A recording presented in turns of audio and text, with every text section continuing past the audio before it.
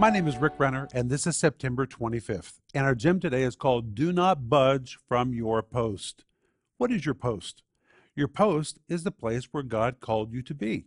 Maybe it's your assignment or it's your ministry.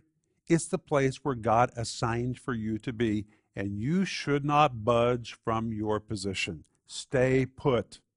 And I have a scripture for you, 2 Timothy 4, verse 2, where the Apostle Paul says, be instant in season and out of season. First of all, in season is a Greek word eukairos. It means when times are good. Out of season is a Greek word ekairos. It means when times are bad. So whether times are good or whether times are bad, it doesn't matter what's happening in the atmosphere, the environment, or what you are feeling. If God assigned you to be in a place, you're to stay there. And that's what the first of the verse says, be instant.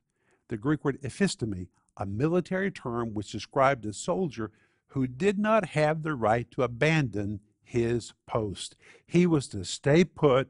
He was to stay where he was assigned, regardless of the conflict, regardless of whether it was good times or bad times. Let me tell you, the devil will all the time try to chase you off from where you're called to be. You need to make a decision. You're going to stay put and do what God called you to do, regardless of what's going on around you. That's what I want you to think about today.